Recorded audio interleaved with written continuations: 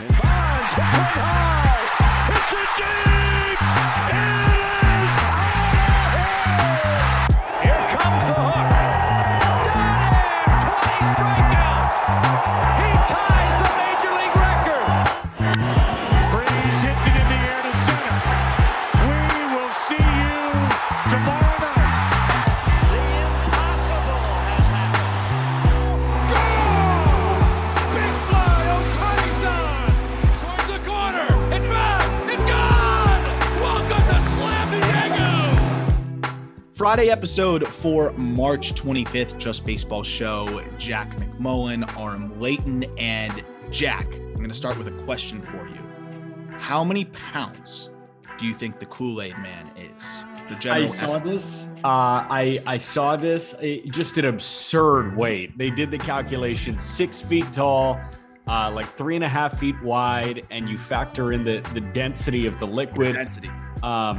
First of all, I was about to break in with, Friday, March 25th, Just Baseball Show. And you said, one of these days I'm going to host a pod. And we said, fuck it. It's right now. So you're off to a great start right now. Kool-Aid Man, I'm going to say 450 pounds. How much? No. 11,000. How does According that work? to ColumbusAlive.com. This was written by Andy Downing on ColumbusAlive.com. And I'll be honest, I saw it from Grape Juice Boys on Instagram. That's and fine. I love Grape Juice Boys. Yeah. And naturally I was like, okay, I need to go look this up. Is this a real article? Yes, it is. 11,000 pounds. How? Like, what's the math there? The sugar, maybe the sugar in there, I don't know. I mean, also those glass pitchers are really heavy. You ever like pick up a glass pitcher and you're like, this doesn't even make sense why it's so heavy. Yeah, but I guess like a 6 foot tall thing of Kool-Aid. The glass thickness is 3.6 inches, Roper estimated. The mascot would weigh about 5,800 pounds, but filled with liquid would balloon to 11,000 pounds. He also addresses another relevant issue, which is stating the belief that the liquid inside is indeed Kool-Aid Man's blood. Oh, that I never thought about that. Well, and what's the saying, right? Blood is thicker than water. Mm-hmm. See, yeah. I think we solved it. Might be heavier. And you know what else we're going to talk about on this episode? We're going to talk about baseball? NL Central. Yeah. NL Central. Baseball? A little bit of baseball. We're going to talk NL Central offseason grades as we continue that series. We're also going to be talking about Mackenzie Gore, who looked like he was Mackenzie Gore again. Mm-hmm. So that's really exciting. Cautiously optimistic. We're going to talk about it. I think you are less cautiously optimistic. Yeah, I don't know if I'm cautious. I'm super optimistic. Yeah, I'm cautious. So we're going to talk a little bit about that. And then what else am I missing, Jack? There was a few other things we were going to get to because this was a podcast that you were going to host. And then I threw myself a pity party right before and was like, I'll host one of these days. And it worked. Now I'm hosting and now I'm lost. It totally worked. I want to talk about the hashtag rock solid fun we're going to have. That's the St. Cloud Rocks. Actually, that's their motto for the summer in the Northwoods League. But I'm adopting it for our bandwagon Rockies. They dealt Raimel Tapia. I tweeted, I think his 67% ground ball rate was going to factor in somehow in October. But we can see it happen for Toronto now. Toronto got a left-handed bat. I think it makes room for them to do something a lot bigger, which we're about to get into right away. But our Rockies pick up Randal Grichuk, baby. I actually really like the Randal Grichuk fit. I mean, and I'm not even just saying that as like, I know people are going to like not know if we're being facetious or not with our Rockies fandom now. When we want to keep that charade up for the entire. I know. Well, we are, but no. But basic analysis here, it is the right move, right? Raimel Tapia, I think, has a place in Major League Baseball because he puts the bat on the ball. He's a throwback player, and you can always use those guys. He's got some speed. He does a little bit of everything. But the one thing he doesn't do is hit the ball in the air. And if there's one environment where you are just really not taking advantage of the environment, it's Coors Field. If you're hitting the ball on the ground more than 2/3 of the time, you're probably a waste in that spot. And that's not to say Tapia is a waste of a player. It's just, it's a waste in that environment. Grichuk has power. We know he can really impact the baseball. Now he goes to a place where I think that power is going to tick up to 30 home runs. He's an above average runner. He can play all three outfield spots. I actually think he's going to be an above average offensive player for them. And you know what? The Rockies need those guys. So I'm in. You know what? In 2 years, in 3 years, I do not hate the idea of Chris Bryant in left, Randall Grichuk in right, and Zach Veen in center with Ryan McMahon as the third baseman. Like, that's not the end of the world for Rockies fans. And I know some people are kind of down on Michael Toglia. I like Michael Toglia a lot. I think he can be a big league first baseman and a pretty good one, especially at Coors. They've got some exciting things going on here. And you know what? For 2022, for this big league season, I think you just got a little bit more exciting. And on the Blue Jays side, you got a burner who can hit ninth and can be the center fielder if you need to give Springer a day off. But this also financially opens the door for you to go get the last Boris guy available. Yeah. Well, and that's what's the one thing I've been adamant about since the beginning. I mean, the one thing that I kept hearing from anybody I could reach out to that has a scoop about anything was that the Blue Jays are dead set on getting a left-handed bat. I don't know if Tapia is that left-handed bat, but honestly, I wouldn't be shocked if it was, because from some of the names that were being kicked around, some of the discussions that even the Blue Jays had with the Marlins, and I can talk about this now because Craig Mish put it out in the Miami Herald actually the other day. But like even guys like Joey Wendell were of interest to the Jays. So I think they were looking for anybody who didn't stand on the right side of the batter's box, like in the right batter's box. So I still think Conforto now makes sense because they just cleared up some money. As you mentioned, the Grichuk deal is one of those. Grichuk's sneakily one of those guys that I think you're like, whoa, he makes that much money. I think it was like 5 years, 52 or something. It was a pretty big deal. I'm pretty sure I'm literally pulling it up right now. I think it was backloaded too. It was 5 years, 52. And I mean, like, that's not a bad deal at all, but I mean, that's a good chunk of change to clear up now after they've spent so much money. It was 2020 that had the biggest amount of money at 12 million. He's making 9.3 this year and 9.3 next year. So for the Rockies, I mean, that's a fine amount of money to pay for an outfielder. But for the Jays, that's a nice chunk of change to clear up. And they go get Tapia, who, you know, I think gives them another look. They needed a lefty bat. Listen, if that doesn't tell you how deep in this bullshit sport I am, where I know Randall Grichuk's exact contract numbers, I don't know what will. Like, why I pulled 5 years, 52 out of my ass for Randall Grichuk is just because I'm looking at this shit all the time. There was a 99-day lockout. Brutal. You were good. You're good with the contracts. You and I are big money contract guys. So yeah. I'll give you the tip of the cap. You knew that one more than I did. I thought it was actually a little bit more than that. So not a bad deal, but also the Rockies got half of that contract taken care of. I think I'm fairly positive that the Blue Jays also sent over 9.3 mil in that deal. So the Rockies take on a little bit of money, but they have some of that money eaten and they don't really give up anything. So I think that was a great deal for them. 100%. I like it. And it was a 19-year-old minor leaguer, Adrian Pinto, who came over. He was great in the Dominican Summer League, but like, who knows, right? So yeah. Ben Badler with Baseball America really liked Adrian Pinto. He put out a tweet about that, and I think Ben Badler does phenomenal work, especially on the guys that nobody sees. Yeah. Mm-hmm. No, he's great on the internet. I mean, he's probably one of the leaders on the international side of things. Probably is the leader. Yeah, and that was the one thing though, is if I'm the Rockies, they should be eating more money and not trading prospects. That system already sucks. But you know, it is what it is.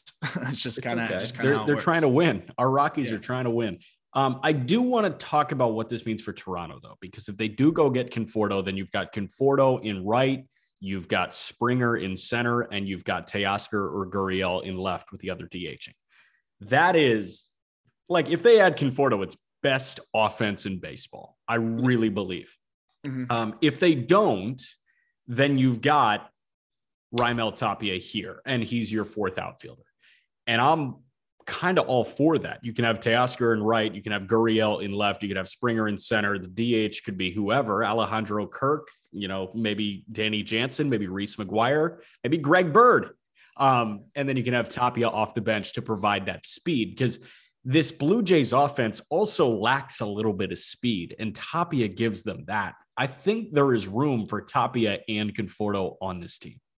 I agree 100%. We've seen just in today's game, especially, and I think a lot of teams are nervous about the injury implications this year. We saw what happened with 2020 and then going into 2021 with the disrupted schedule. Spring training has been a bit haphazard still. I mean, they're doing a good job of bootstrapping it, but it's been a bit haphazard. So I think that teams are a little bit worried about injuries. They want to load manage their guys a little bit NBA style. And we're seeing a lot of teams being more comfortable with having that deeper bench. And it's a big separator, I think. And it's a big thing that you're going to need in today's game. And they needed another lefty bat. So I like the move a lot. And again, I'm just glad the Rockies are giving it a shot, not totally a joke, unlike some of the other teams. And speaking of that, we're going to talk about the Rockies offseason when we get to the NL West edition of this episode, or I guess episode of this series. But let's start with the Central here. There's a lot of different types of off seasons we saw, but I would say the NL Central overall was one of the more quiet divisions in baseball in terms of moves. Would you agree with that? Yeah, I mean, you've got some of the headline grabbers like the Cubs. It was, what are they doing? Are they fully launching into the rebuild, or are they doing something else? And then you've got the Reds where they just go fire sale because they don't want to pay anybody, but you also have some solid prospect returns, which we talked about on the call up when we did the Reds top 10 prospects. But the Pirates remained quiet. The Brewers, their silence was deafening, which we'll get to. And then St. Louis, they made some complimentary moves, Steven Matz for 4 years, but that's really about it. So, I'm actually excited to talk about the NL Central because while they may have lacked the sex appeal in the transactions, there's some stuff to be intrigued by here in good ways and in pretty bad ways for a couple of teams. So how do you want to do this? Because I know for Peter and I, when we did the NL East, it was pretty easy because we just went in order from worst to best pretty much. But with the Central, nobody really stands out as the best off season for me. I mean, I think you could make the case of some good moves from some teams, some bad moves from some teams, and some just ridiculous amount of just quiet approach from some other in the division. So you want to just kind of haphazardly go through it and go through our grades? Because I think we're gonna settle into, I think, a conversation here where by the end we're like, wait, I guess this team had the best offseason. Because I know you and I don't really have a predetermined answer as to who had the best offseason in the Central. We're kind of just going at it. We don't even have predetermined grades here. We were talking on the phone. We said this is a stream of consciousness Friday episode. Why don't we work worst to first in the division last year? So we'll go Pittsburgh, then we'll go Cincinnati, then we'll go Chicago. Cincinnati finished above Chicago. We'll go Pittsburgh, Chicago, Cincinnati, St. Louis, Milwaukee. Cool. I'm in.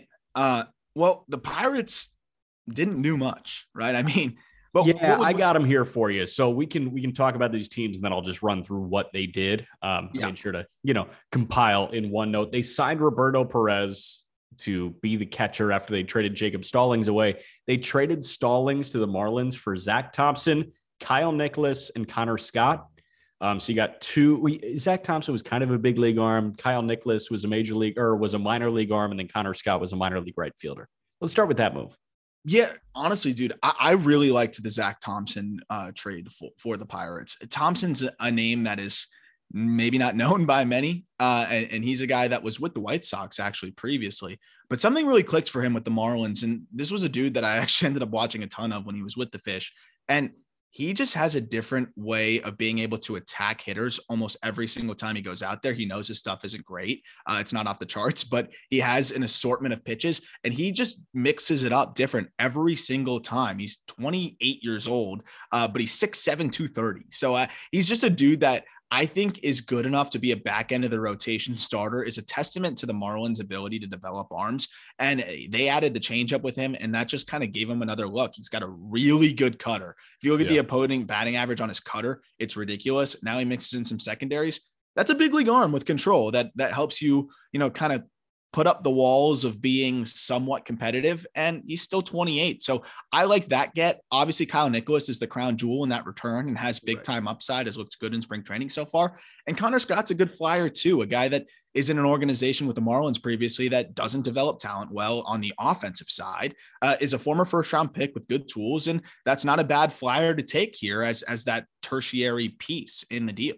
Yeah, and it hurts when you depart from the Gold Glover, but you've got a former Gold Glover coming in Roberto Perez. They signed him 1 year, $5 million. If you're going to trade Stallings away for a return, you might as well go get Roberto Perez on a 1 year deal, especially because I think there's a really good chance that Henry Davis is up early next year. He really could be. And I think they saw it. The Pirates saw it as this opportunity here where, I mean, Stallings, he's not going to have a much better year, I think, than he had last year. I think it felt like he was maxing out. I think he can repeat something close to it, right? Like he's going to play that phenomenal defense. He's going to hit okay, but he's 32 now. So I think this was the prime time to part with him. They got a good return.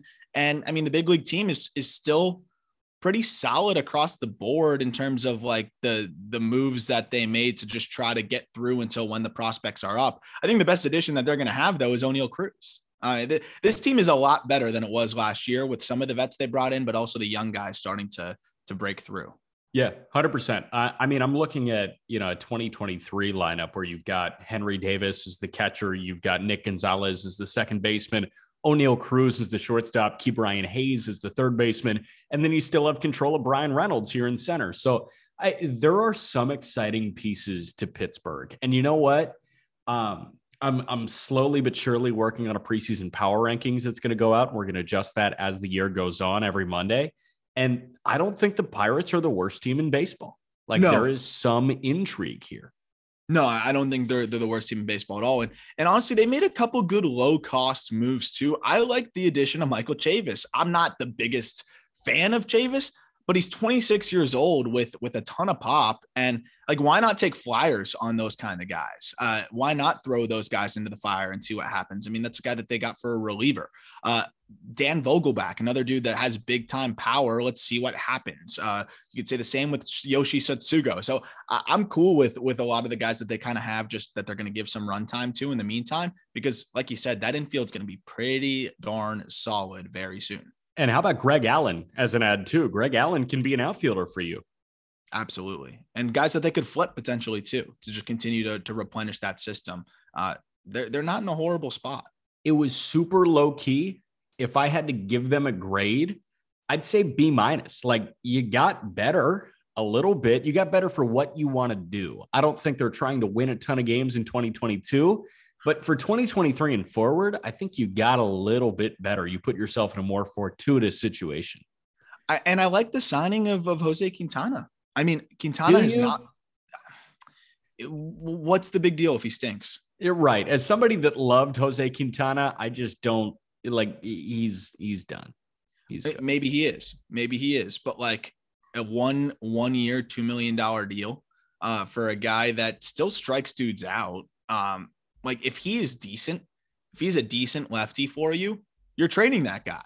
And you're going to get a couple pieces. You could get a prospect or two. So like, I'm always for rebuilding teams. That's like what you have to do. You need to go get those bounce back vets, give them an opportunity. And if you can do that for $2 million, screw it. I'm here for that kind of move. So yeah. I think he could be interesting. And I don't think he's totally cooked. He's 33. Maybe he just needs to get healthy. His stuff just looks cooked though, doesn't it? I know. I take a shot, right? Yeah, like sometimes it's just a 90-mile-an-hour straight fastball. And I'm like, what are we doing here, Jose Quintana? Do you agree with my B-, or is that a little bit too high? It's tough because like on a rebuilding team, I think everyone's like, oh, how are you going to give them a B-? Like, well, we don't want them just going out there and getting Michael Conforto. Like that doesn't do anything for them. Right. So you have to take it in the context of who they are as a team and where they are at right now. And also remember that they don't want to block dudes because Nick Gonzalez is not far off. And like you said, the whole infield's not going to be too far off, including the catching position and the outfield. I mean, there's a lot of prospects out there that I like in that system that are not too far away. If they extended Brian Reynolds, I would feel even better about it. I would like to see them try to extend him ultimately, because now's the time to do it if you want to get some value. But I think you're not going to trade him, extend him. But I think they're betting on themselves at this point. I would have liked to have seen a little bit more in terms of moves. Like, what are you doing with David Bednar? He was fantastic last year, but like, what are you doing with a closer? Maybe they're going to trade him at some point during the season. I don't know. I would have liked to have seen a little bit more, but then you look at it and you're like, what other moves could they have really made? Who else could they have really traded to maximize their prospect return? I'll give them a B-, I guess. Like, it wasn't bad. What is sliding C the scale, status like quo? C is the status quo. Yeah, C is the status quo. I think it was slightly better than that. C plus. I'm going C plus. Okay, I can settle on C plus. We give the Pirates a C plus. Let's go to the Cubs. This is fascinating, dude. Just running through what they did. They signed Seiya Suzuki, 5 years, 85 mil. They signed Marcus Stroman, 3 years, 71 mil. Yan Gomes is their new backup catcher at 2 years, 13. And then they signed Clint Frazier, Andrelton Simmons to 1-year deals, Jonathan Villar to a 2-year deal, Michael Givens to a 1+1, Jesse Chavez to a 1-year deal, Daniel Norris and Steven Brault to a 1-year deal. So they filled out the roster. They added Seiya Suzuki for big money. They added their one, even though Hendricks is probably going to be the opening day starter, like Stroman's going to be the best pitcher in that rotation for 71 mil. It felt like they were all over the place. What did you make of all this? Yeah, I mean, we talked about this team. I don't like the team that much. Yeah. But that I hated the team before. So, like they're a lot better. And I like the moves, right? Like a Seiya Suzuki 5-year deal. It's lucrative, but it's not 300 million to somebody. So it's a move that helps you in the short term. Still gives you time to continue to build in the long term. I like the guys they picked up. Like, it gives them a fighting chance, but I still don't really know what the pitching staff's going to look like. And it's not good. That's my problem, right? Like, we're going to shell out some money here and there. It almost seems like a facade to me, right? Like that they know.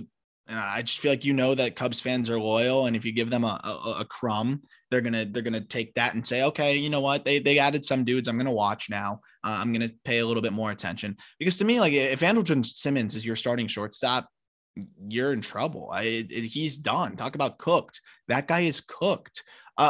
Why is he your shortstop? I feel like if they really were keen on winning, that guy's not your shortstop. If you're really keen on winning, your rotation doesn't have Alec Mills in it.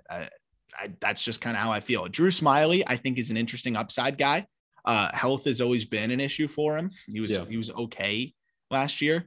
But I mean, if Drew Smyly and Alec Mills are two guys in your rotation, I just don't feel great about it. And I think Wade Miley is regression candidate number 1, right? Yes. And Kyle Hendricks, he's exhibit A, patient 0 of regression. And then Kyle Hendricks looks to be fading a little bit. I mean, is this could be one of the worst rotations in baseball, frankly? Yeah, it really can. And Adbert Alzolay is starting to come back from a strained lat, I want to say. So we'll see how the back responds. There's a chance it doesn't respond well. So if it's Stroman and everybody else, some of whom you're paying $14 million to, like Hendricks, some of them you're paying, hardly any money to, like Alec Mills, that's a problem. But you mentioned like the underwhelming offense here. Like, they got a teensy bit more exciting. Seiya Suzuki is going to be in right, but Ian Happ's going to be in left.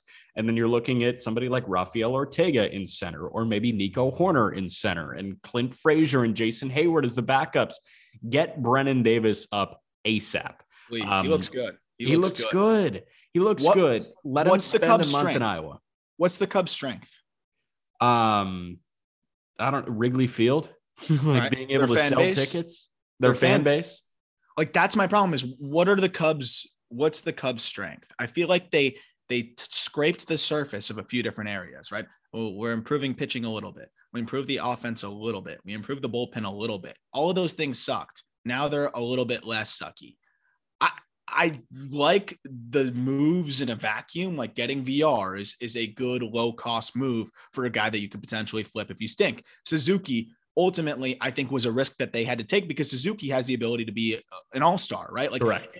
We look at Suzuki's swing, we look at his tools, we'll have to see how he translates, but this guy could be a high-end all-star. Like, that's a flyer worth taking with the state of the organization right now. I love the flyer on Clint Frazier. That's something that is worth a shot for a 27-year-old who's uber talented. I like those moves, but what are they? Who are they? And what are they trying to do? I don't know if we can answer those questions. And for that reason, it's a C+ for me, man. Yeah, my thing is, like, I still got to figure out who Frank Schwindel is. I got to figure out who Patrick Wisdom is. To be totally honest, I got to figure out who Madrigal and Horner are. The Cubs do we know? Do we actually know? I don't think so. I know we really like the idea of Horner being at his best. I know we really like the idea of Madrigal hitting 320 with a 320 slugging, but who knows if it's actually going to happen? What's Ian Happ giving you? You don't even know that. I don't know. You really have no idea what you're getting from really anybody. I'm looking down the order. Like I'm saying, like, across the whole board, you don't know what you're getting from anybody except for Stroman, Contreras, and maybe Wilson Contreras. And then you know what you're getting from Hayward and you don't like it. Yeah. Yeah. You're hoping you get what you don't like. You're hoping you don't get what you think from Hayward. It's tough, man. So that's the thing, though. So maybe they're slow rolling it. They want to answer those questions before they go all in, or really try to win. That's my issue. So then I guess if that's the case, then maybe it's closer to a B-, right? Like they're not trying to put themselves in a risky situation yet. They help their team in the short term in terms of being more watchable while also still helping them in the long term. Like the problem is, the reason why it's hard to grade them is if they came out and said, we're trying to win right now, then obviously it's a horrible offseason. Then it's an F. It's like an F-. But even if they said that, we would know that it's not true. So talk this out, saying stream of consciousness here. I'm to a B- because they're set with some of the pieces for the future without compromising. They don't want to compromise the future. They want to get a little bit better now. They did it. I'll give them a B-. Let's go individually before we give them the whole grade. Seiya Suzuki, I'm giving them a B+ on, maybe A- on. I think it's an A-. I think they had to take that chance. Simmons is a D+. Yeah, I'm surprised that there was a market for him, to be honest. Yeah, I mean, Clint Frazier, I like B+. B+. Yan Gomes, C-. There were cheaper backup catchers. Yeah, I didn't really get that one. Wade Miley, C+. He feels like an average starting pitcher that you signed. Yeah, my thing with Miley is, like, we talk about him being regression candidate number 1, but this rotation is so bad that was like a must. I'll give him a B- on that one. And then the bullpen you needed to add because it was a bad bullpen. And then your prized piece, Cody Hoyer, is, he's on the shelf with Tommy John issues. So, I mean, you added David Robertson, Michael Givens, Daniel Norris, and Jesse Chavez. I'll give that a B. I don't know. They added Chris Martin too. They added Chris Martin too. I'll give that a B. I thought they did okay with the bullpen. I think they did okay with the bullpen. So can we settle on B-? David Robertson, did you mention him? Yeah. Can we settle on B-? Yeah, B- is what I'm thinking here. Okay. Honestly, dude, Wade Miley, they gave up nothing for. So I guess you got to give that a B. So yeah, B- overall. Got you. All right. So C+ for Pittsburgh, B- for the Cubs. Let's talk about Cincinnati, because today they just signed Tommy Pham, 1 year, $7.5 million. They also signed Donovan Solano, 1 year, $4.5 million. I think we mocked him to the Reds. I think we did. We did, because they need a guy that hits lefties. Solano does it. I think that was like one of those that was like, Solano needs to go here, because I love Donovan Solano. Yeah, right. So they did sign Pham and Solano, but aside from that, it was tearing it down. They lost Nick Castellanos to free agency. They didn't even, I think, make a bid for him.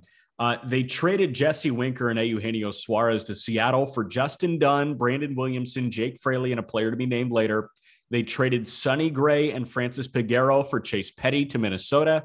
And then they traded Tucker Barnhart just before the lockout to Detroit for prospect Nick Quintana. They tore it down. They got some decent prospects in return. So you can be conflicted here. Do I think they did well in the prospect department? Yeah. Do I think that they're cheapos and don't want to contend right now, even though they have some exciting pieces? Also, yes. So one half of my brain is saying D-, one half of my brain is saying B. Yeah, that's the thing. But I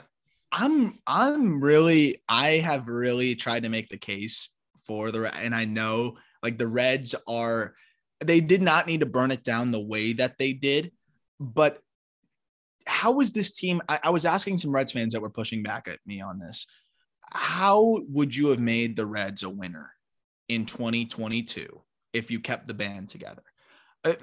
First of all, you would have to bring back Castellanos to not lose any ground, right? So you bring back Castellanos. Now you're a top 12 payroll team. which is already a tall ask, I think, for the Cincinnati Reds. You're a top 12 payroll team just to be what you were again last year. Now, how do you make that team better? Who are you in on? What do they do to get themselves up to another level? I know people were like, Reds fans were saying to me, well, the bullpen was really bad in points and this was bad at points and they'll be better next year. Like, you don't know that. The limitations were the limitations. They were non-competitive against lefties. They were the worst team in baseball against lefties for the most part. Yeah. It didn't matter who was pitching out there. Dylan Peters was shutting them down. They were liability defensively in a lot of different ways. And they were just inconsistent pitching wise. Like, how do you make that team a winner? You were handcuffed is what you're saying. Correct. Do you have an answer to that? Like, what would be the way that you would make that team a winner? I don't know. Like, to be honest, I don't think they timed the success of their big league team and the success of the farm up correctly. Like, I think the farm is a year behind where the big league team was before you needed to make a decision on them. And I think they saw that. And what I see from them is like, let's restructure here. And I like a lot of the moves, frankly. I don't think you're winning with Jesse Winker. I really don't. I like Jesse Winker, but he's like, I love him. He's a fan favorite. He's fun to watch. He crushes righties, but let's be real. He struggles to stay healthy. He can't hit lefties for the life of him. He's a 570 OPS guy against lefties. He is a net negative defender. So they had too many dudes like that and no money to fix it. And they were a one-dimensional team. To get rid of Eugenio Suarez, to get, I think to replace Winker with a guy like Fraley, who's kind of like the B grade version of him, but that's fine. I'm okay with it because now was not the time for the Reds, in my opinion. I know people might disagree, but I think the time's in a year or two and they're going to be set up really nicely when that time comes. Which sucks. And you want to be in denial because you want Joey Votto to win in Cincinnati. But the reality is until Votto's off the books, the Reds are not going to win there because they can't spend in the right ways. Moustakas comes off the books for them very soon, as does Joey Votto. So you know what? When you get that many millions of dollars freed up and you've got Lodolo, Green, Williamson, Dunn, Castillo, if you hold on to him, and maybe Petty joining the fold, you've got an exciting and young pitching staff. You've got the reigning NL Rookie of the Year in Jonathan India. You've got some other pieces that are somewhat exciting. Jose Barrero in the infield too. Go spend your money to fill in the holes that you find in 2 years on the roster, and then you can turn into a team that can win the National League Central. I'm with you. And you know what, dude? I think this team's going to be sneaky, like, okay. Because they're going to hit lefties better, which is the ironic thing. They're going to put up a better OPS this year against lefties than they did last year. They're not going to punish righties the same way, but at least it's not a guaranteed loss every time a lefty goes out there. I will say too, I didn't hate the Colin Moran signing. I could see his power shining through there a little bit. That's a guy that's showed flashes of being able to swing it for some power. He's inconsistent, but he could play up a little bit there. I loved the Solano addition. Senzel, if he's healthy, he's 26. Senzel is going to get a shot now. Barrero is going to get a shot now. They're going to figure out a little bit more of what they have going on. Tyler Stevenson is good. Like, this is still a good team. Yeah, it's still a good team. I dig getting a Barnhart out so you could make room for Tyler Stevenson to be an everyday guy. And I like Tucker Barnhart. I think Barnhart is a good addition for the Detroit Tigers. I just think Stevenson is the better catcher objectively. Totally. And I think the Tommy Pham addition is fine. He's a good bounce back candidate that one crushes now again, they now have two lefty killers. They acknowledged a weakness and attacked it. And they got two lefty killers that, are really gap to gap guys that I think can see their power tick up. Look, this is not going to be a team that's very exciting or that's going to light it up, but the pitching staff is still fine with Tyler Mahle, Luis Castillo.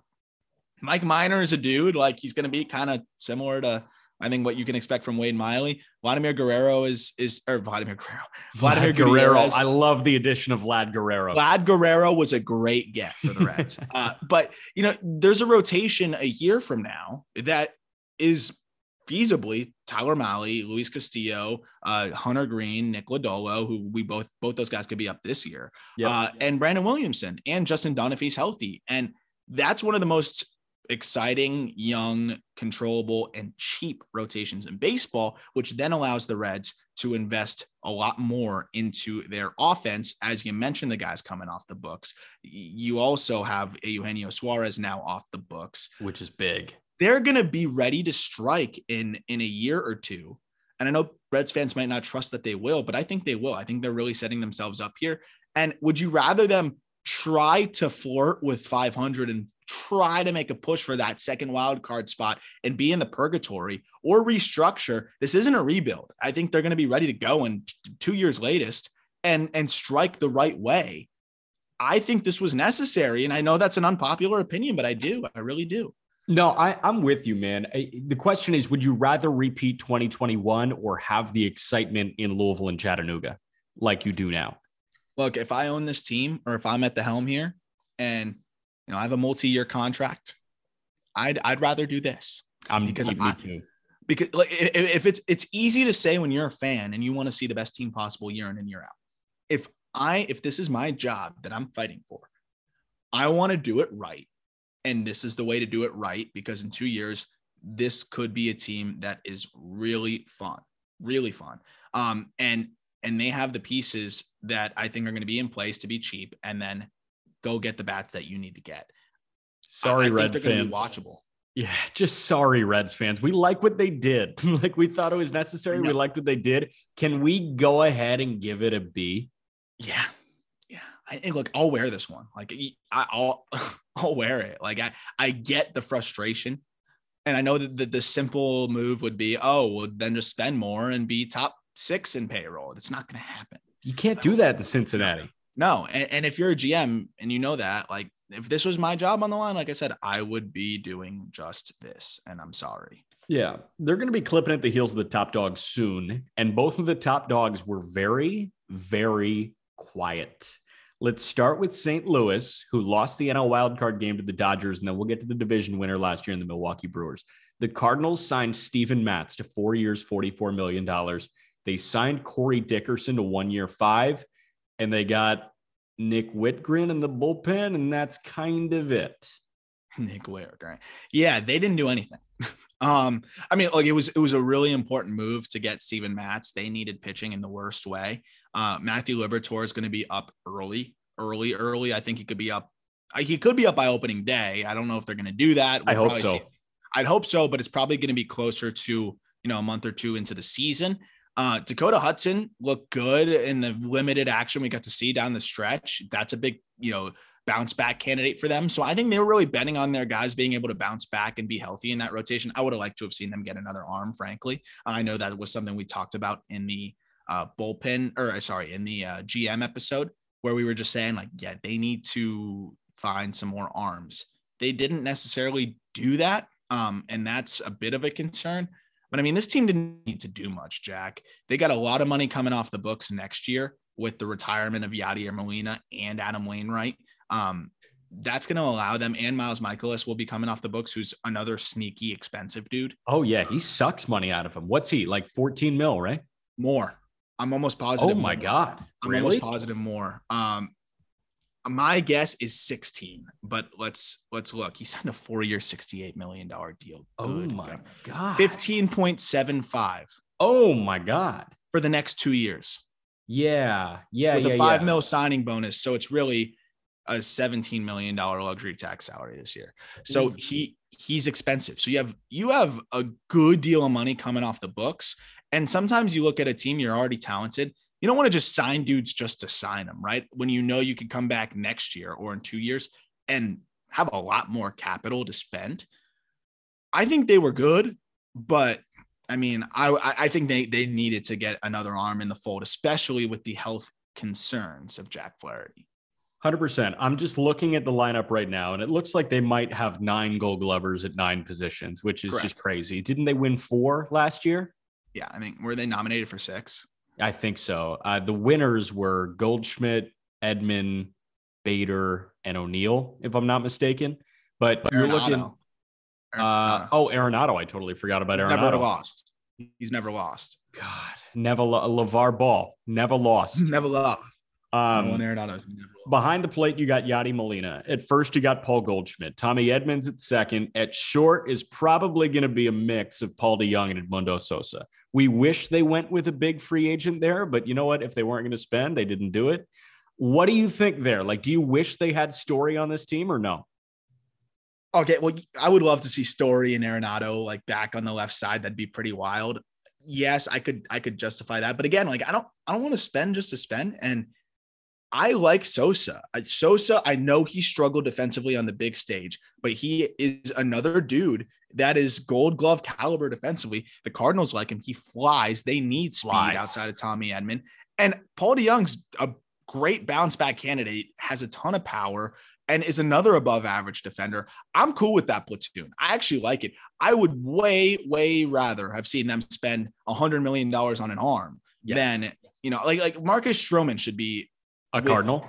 The Cardinals. Yes. Be a Cardinal. Or Bassett should be a Cardinal. Yeah. Why are you not trading for Chris Bassett? You can't match JT Ginn and Adam Oller. Also, can you not go get Manaea or Frankie Montas right now? You've got some. Maybe they will. The Cardinals are a team that like could come out of nowhere and make that move, though, right? But here's the problem: you had Katie Woo on from The Athletic, covering the Cardinals, and she said they're not trading from that big three at the top, prospect-wise. I still think they could get somebody without doing that. Absolutely. Right? Juan Yepez, Lars Nootbaar. I mean, like those guys are good, big league ready prospects that could help you get somebody that you need to get right now. And they have still like guys like Mason Wynn. We traded some of those dudes away. They could make a deal. Why haven't they? Okay. So they like Nootbaar. I know they like Nootbaar. He's obviously a fan favorite because his name is freaking Lars Nootbaar. Then why'd you sign Corey Dickerson?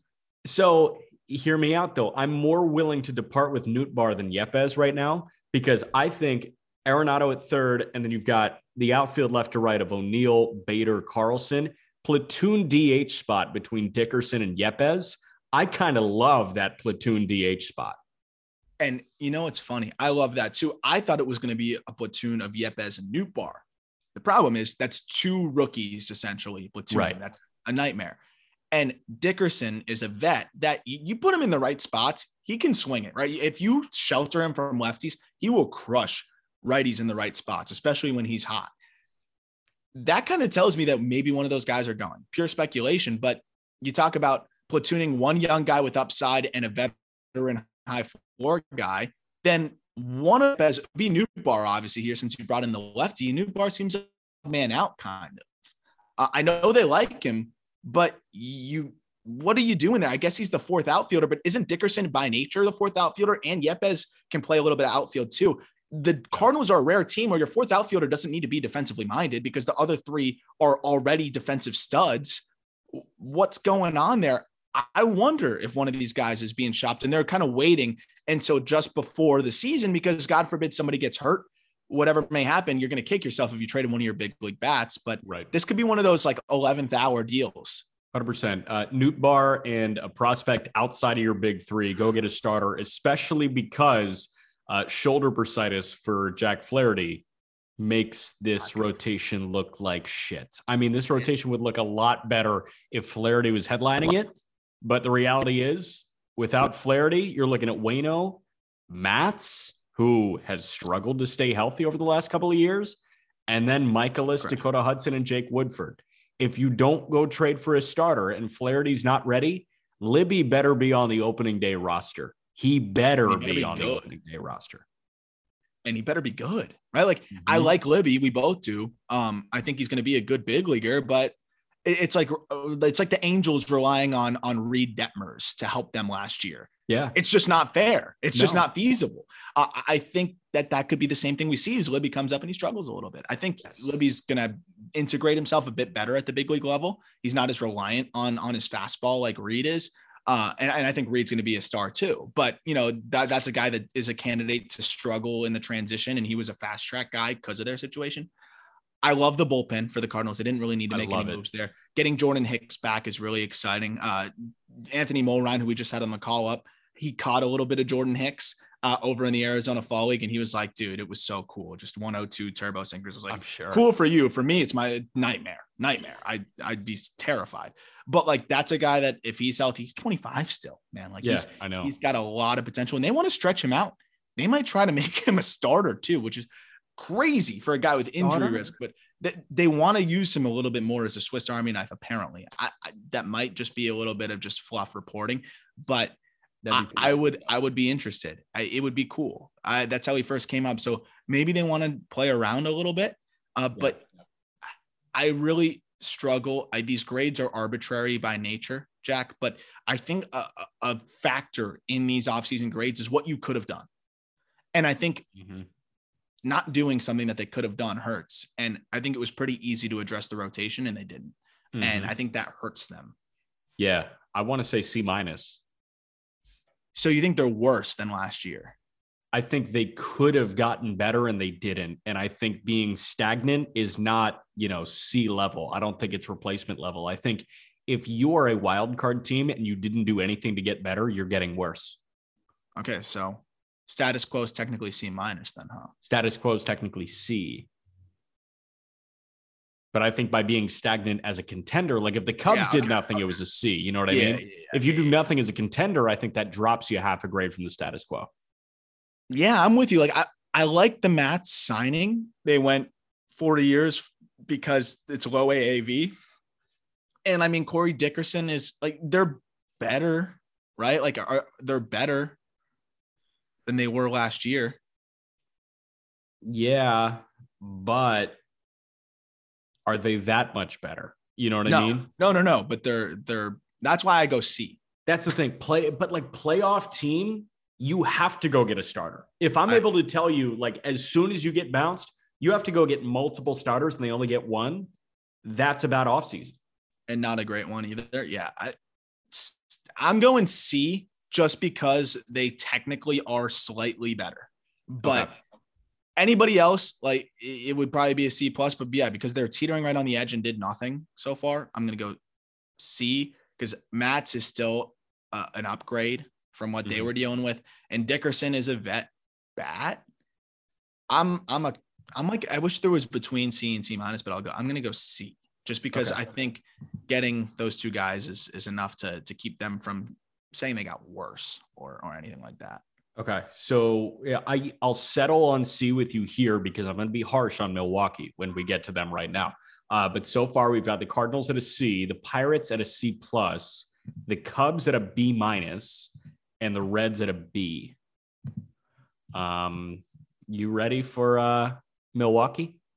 Yeah. So this ended up just kind of being a bash session on the NL Central, except for the Reds, which is the team that everybody's bashing. Which is weird. We didn't really bash the Cubs. Like a little bit above average, but like you mentioned off the top, this was a pretty underwhelming offseason for the NL Central, but it's a fascinating offseason to go through. And I think Milwaukee's the most fascinating because they won the division last year. And what do? They let Avi Garcia walk. They let Eduardo Escobar, who they traded for at the deadline, walk. Aside from that, you signed Andrew McCutchen to a 1-year, $8.5 million deal, which we both kind of like. You acquired Hunter Renfroe from Boston for Jackie Bradley Jr. and two pretty solid prospects in David Hamilton and Alex Binelas.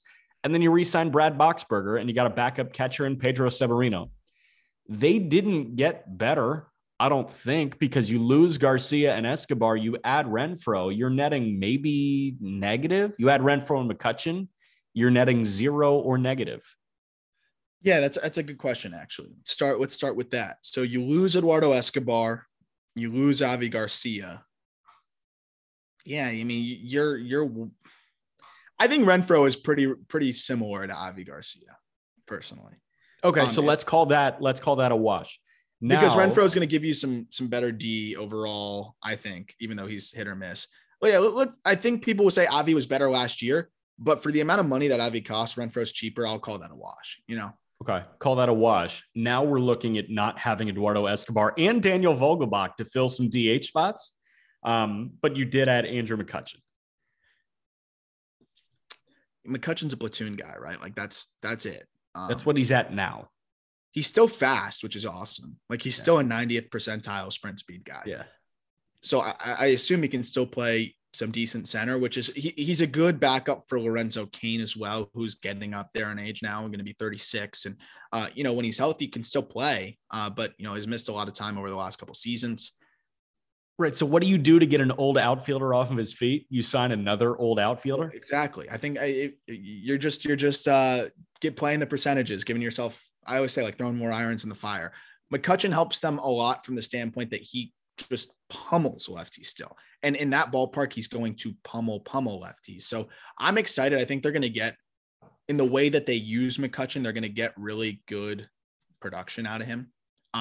Mike Brasso was a very low key trade with the Rays. Yeah. And that's one that I think he gets a lot of run at first base against the lefties. Brasso is legitimately unusable against righties at the big league level. And I don't even say that to be mean, like he is unusable. I think in his career, he is a 204 hitter against righties with 4 home runs, but he's a 277 hitter against lefties with 12 home runs. And last year, I think it was like 4 for 50 against righties. I mean, the guy got sent down, but 131 WRC plus in his career against lefties, 74 WRC plus against righties. So that's a guy that can give you a lot in the platoon department as well. It seems like they're kind of taking a little bit of a page out of the Giants book. Like, we're not going to be the most electric offense in the world, or at least they didn't think they were going to be. The thing is, the Giants ended up being electric, but I think they took the page out of the book of, we don't have everyday guys dominating, but we have a bunch of guys that can dominate in the right spots. And, that's all they really need with this pitching staff, though. That's the thing. Okay, so now here's my thinking on this.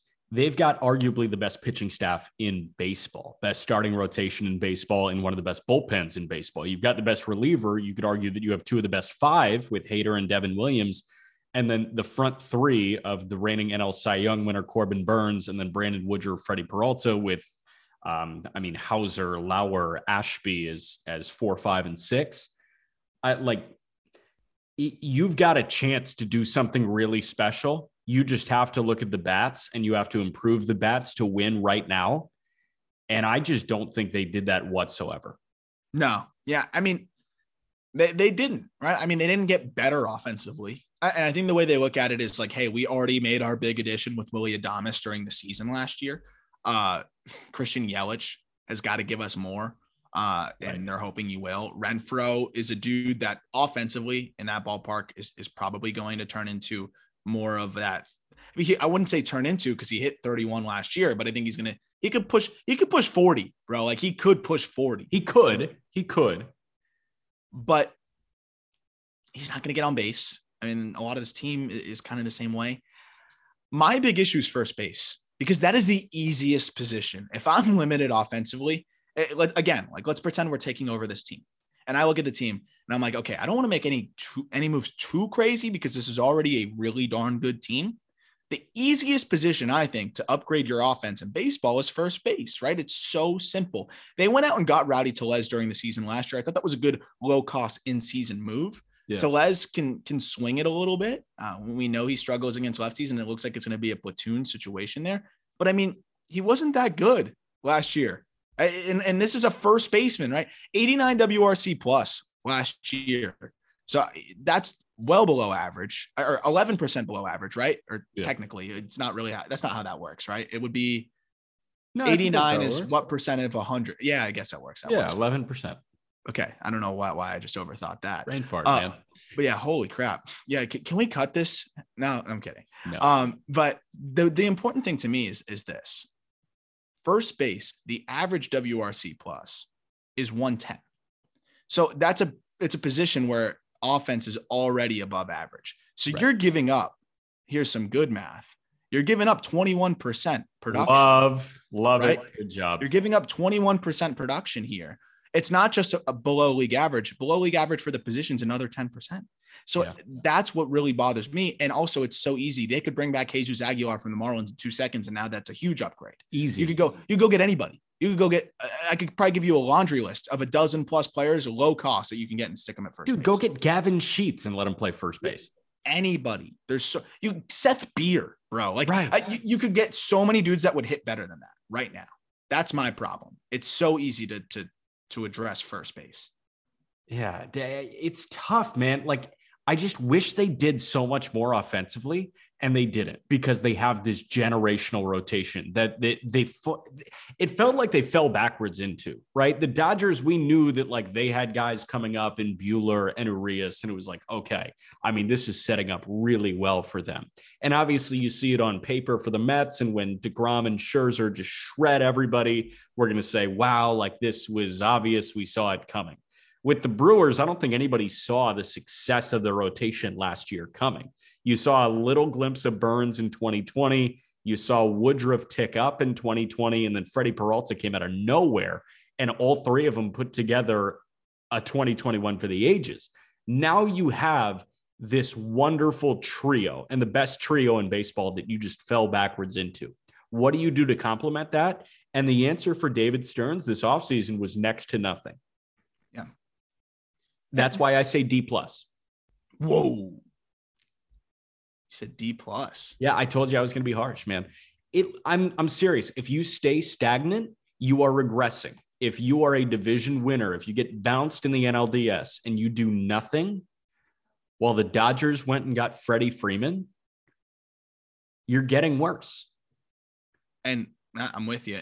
The Braves got Kenley Jansen and Matt Olson. It's true. It's true. You know what, dude? You were talking about Colin Moran. You want to go full circle? Colin Moran, I honestly think would be an upgrade to Rowdy Tellez at this point offensively. Where do you think Rowdy Tellez ranks among first basemen with 300 plate appearances last year in WRC plus? So I know he was like first baseman. Just first baseman. Just first baseman. I know he was like a 715 OPS guy, which is just brutal. So I'm talking, WRC plus wise. You said an 89 WRC plus. Yeah. And the league average at first base was 110 in 2021. How many first basemen qualified? Do you have that number? 38. 38. I bet he was 30th. 35. Oh. Behind Miguel Cabrera, Pavin Smith, Jace Peterson, who, by the way, is he playing third for them? So I think Luis Urias should probably play third for them, but Urias is like kind of dinged up right now. So it looks like if Urias can't get back to full strength, Jace Peterson might be their opening day third baseman. Dude, Eric Hosmer was better last year. 102 WRC plus with better defense. I mean, you could have got Brad Miller, who would be an upgrade at first base. Like, this isn't an exaggeration. I think people are like, oh yeah, but if you platoon Rowdy, splits, whatever. I don't want to platoon my first baseman. There's so many dudes out there that can swing it. Especially now, because you're in the NL and you have to add a spot in the order. You have to fill a spot with the bat in the DH. Go get a clunker, bro. Like, there's so many. Go re-sign Vogel back. Trade for Josh Bell. I don't care. I don't even like Josh Bell. Like, that's my big issue. It's the easiest thing to address, and they have yet to do it. Not to mention there were plenty of free agents that could have scooped up too. Just to me, just too easy and almost just negligence at that point. They didn't really need to do anything on the starter side. Did they really need to do much on the bullpen side, Jack? No, I like that they re-signed Boxberger. Yeah. I'm serious, man. D+. I'm with you, I think, on this. You one. Sure? You sound very hesitant. It sounds like you want to give them a C-. I don't, if I were a grader, if I were a professor or a teacher, I wouldn't give out a lot of bad grades because I got so many of them. Yeah. You'd be the cool guy. You want to be friends with your students. Yeah. Yeah. I mean, you just saw, I just butchered 11%. I don't even know. You know what I thought? You know what I got caught in was like 8. If it was 11 lower than 89, right? It's not 11%, right? Like, I don't know. Right. So but it's out of 100. It's a gift. It's a gift from the number gods. Yeah. We like the plus stats because it's simple addition, subtraction from 100. Correct. But I think D+ because they didn't need to do much, but did nothing. Yeah. Because we were talking about teams that, like, if you needed to do something and you didn't do enough, like, yeah, that's frustrating. This team, they barely needed to do shit. Like, so easy to do this. I think the average baseball fan could have improved this team more at low cost. I know they don't have a ton of prospects. Again, first base is easy to address. Yeah, I'm going to go D+.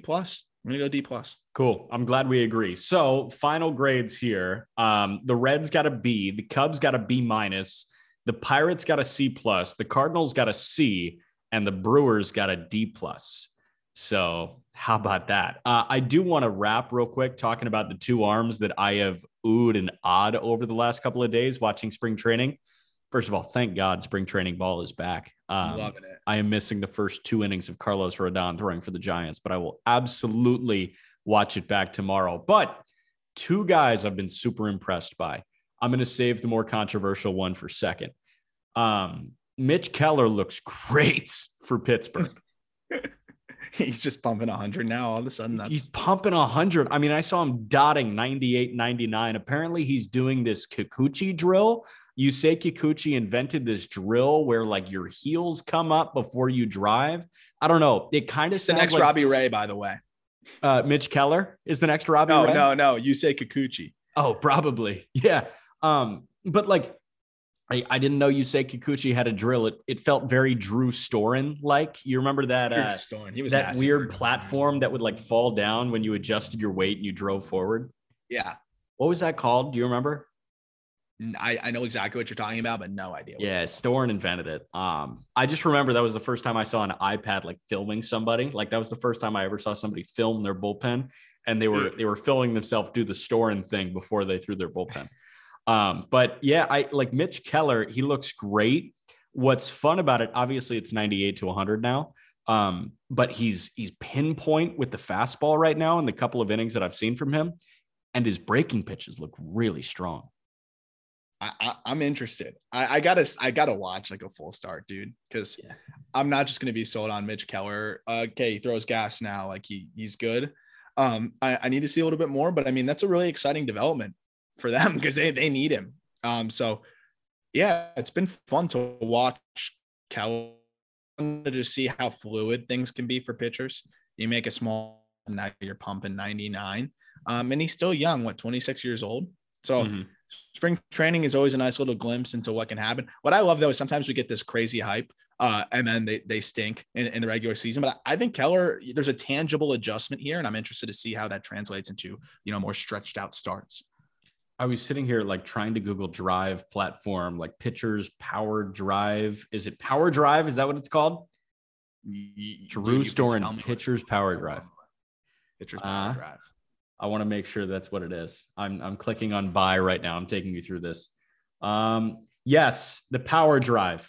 For all you YouTube folk, I'm gonna hold my iPad up to the screen and show you exactly what I'm talking about. This thing right here. Remember that the platform where you would put your foot midway through, and then you would like point your butt towards home plate, and it would tilt, and then you would drive forward off of it. Does this say click? Oh, I read that as something else. Click to view item details. Yeah. Power drive performance, the professional pitcher's power drive. Drew Storen's thing. But yeah, when I heard that Keller learned something from Yusei Kikuchi, I just thought about that. Yeah, I like Keller. Next one to wrap real quick. Mackenzie Gore, dude. I've watched all like 5 innings he's thrown this spring in full. And after seeing him throw in high A last year, like trying to rediscover something after looking mentally lost, I loved everything that I saw from Gore, and his stuff looked lively again. He looked confident. That was the thing too. He looked confident. The stuff was like always there, right? I mean, we saw him start to baby it and aim it at times, but I mean, even in the Arizona Fall League, when he was still struggling out there, it was 95, 96. Breaking ball looked good. But I mean, I watched a sequence where starts off with the slow curve called strike, and then goes to the fastball, blows it by him, and then, goes to another curveball, see ya. And it's just like, that was the Mackenzie Gore that we always knew. Is like, he's going to mix it up. He's going to throw 4 different pitches whenever. You don't know what he's going to go to and what counts. You can't really game plan for him. And he's confident in all of his pitches, and he's athletic on the mound, and he repeats his mechanics, and he's explosive, and he's fun, and he works quick. Like, that guy was lost last year. That guy was back. Yes. On that spring training, I'd say, I guess, like on the stage. But I mean, I'm still cautiously optimistic because we have a full year of mental struggles and physical struggles, and 5 innings now of success.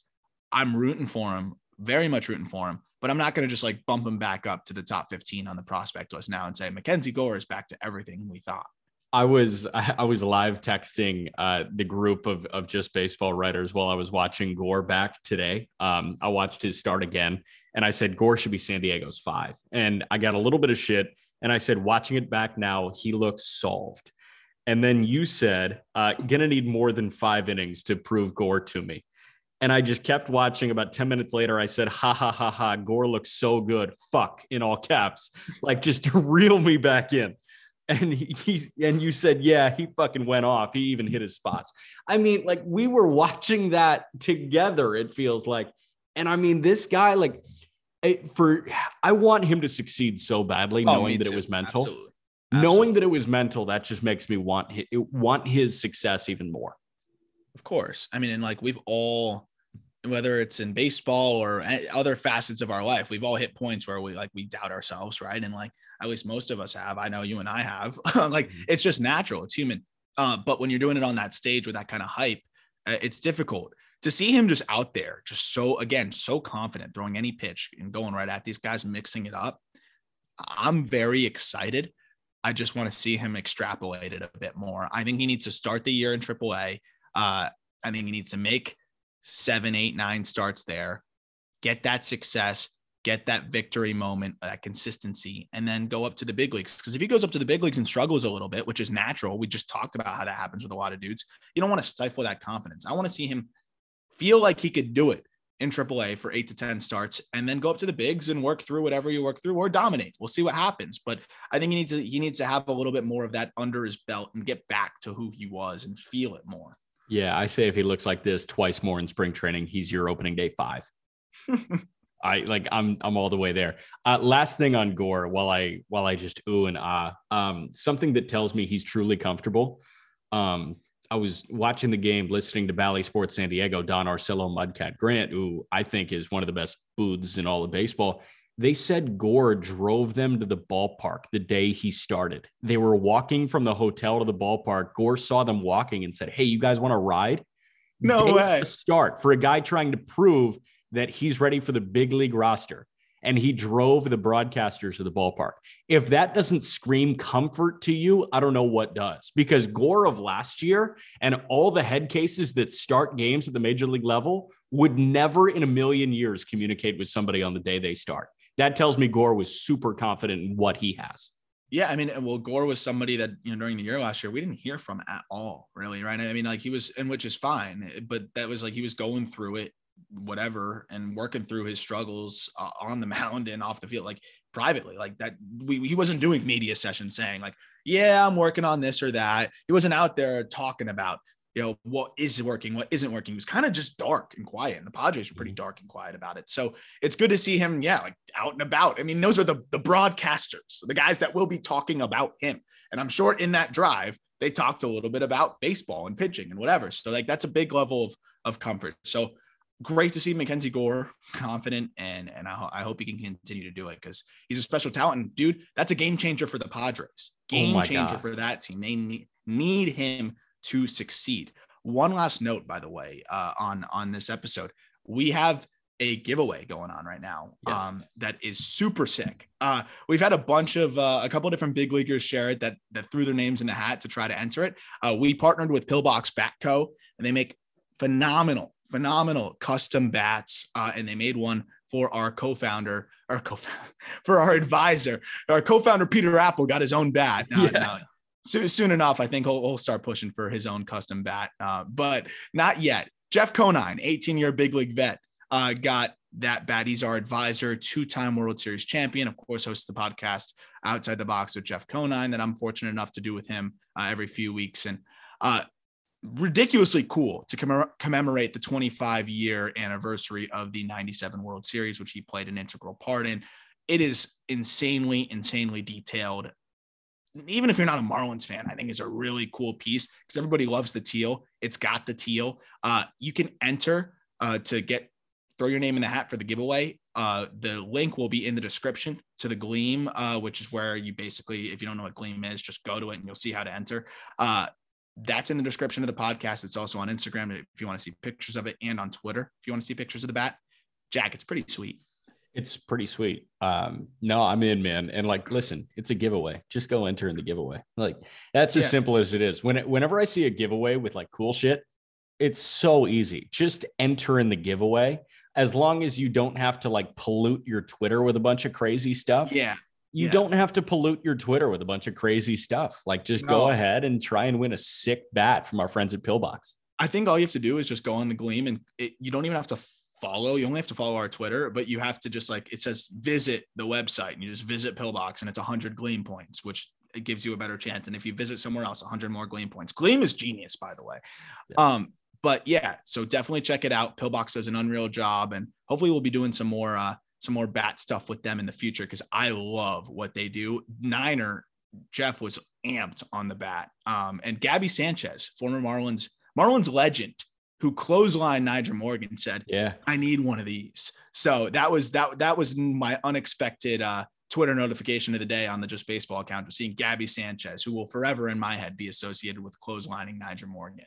Yeah, well, I view him as ACC Network extraordinaire color analyst on college baseball, Gabby Sanchez. So that's that. We definitely got to connect with Gabby Sanchez. Send us into the weekend, Aram.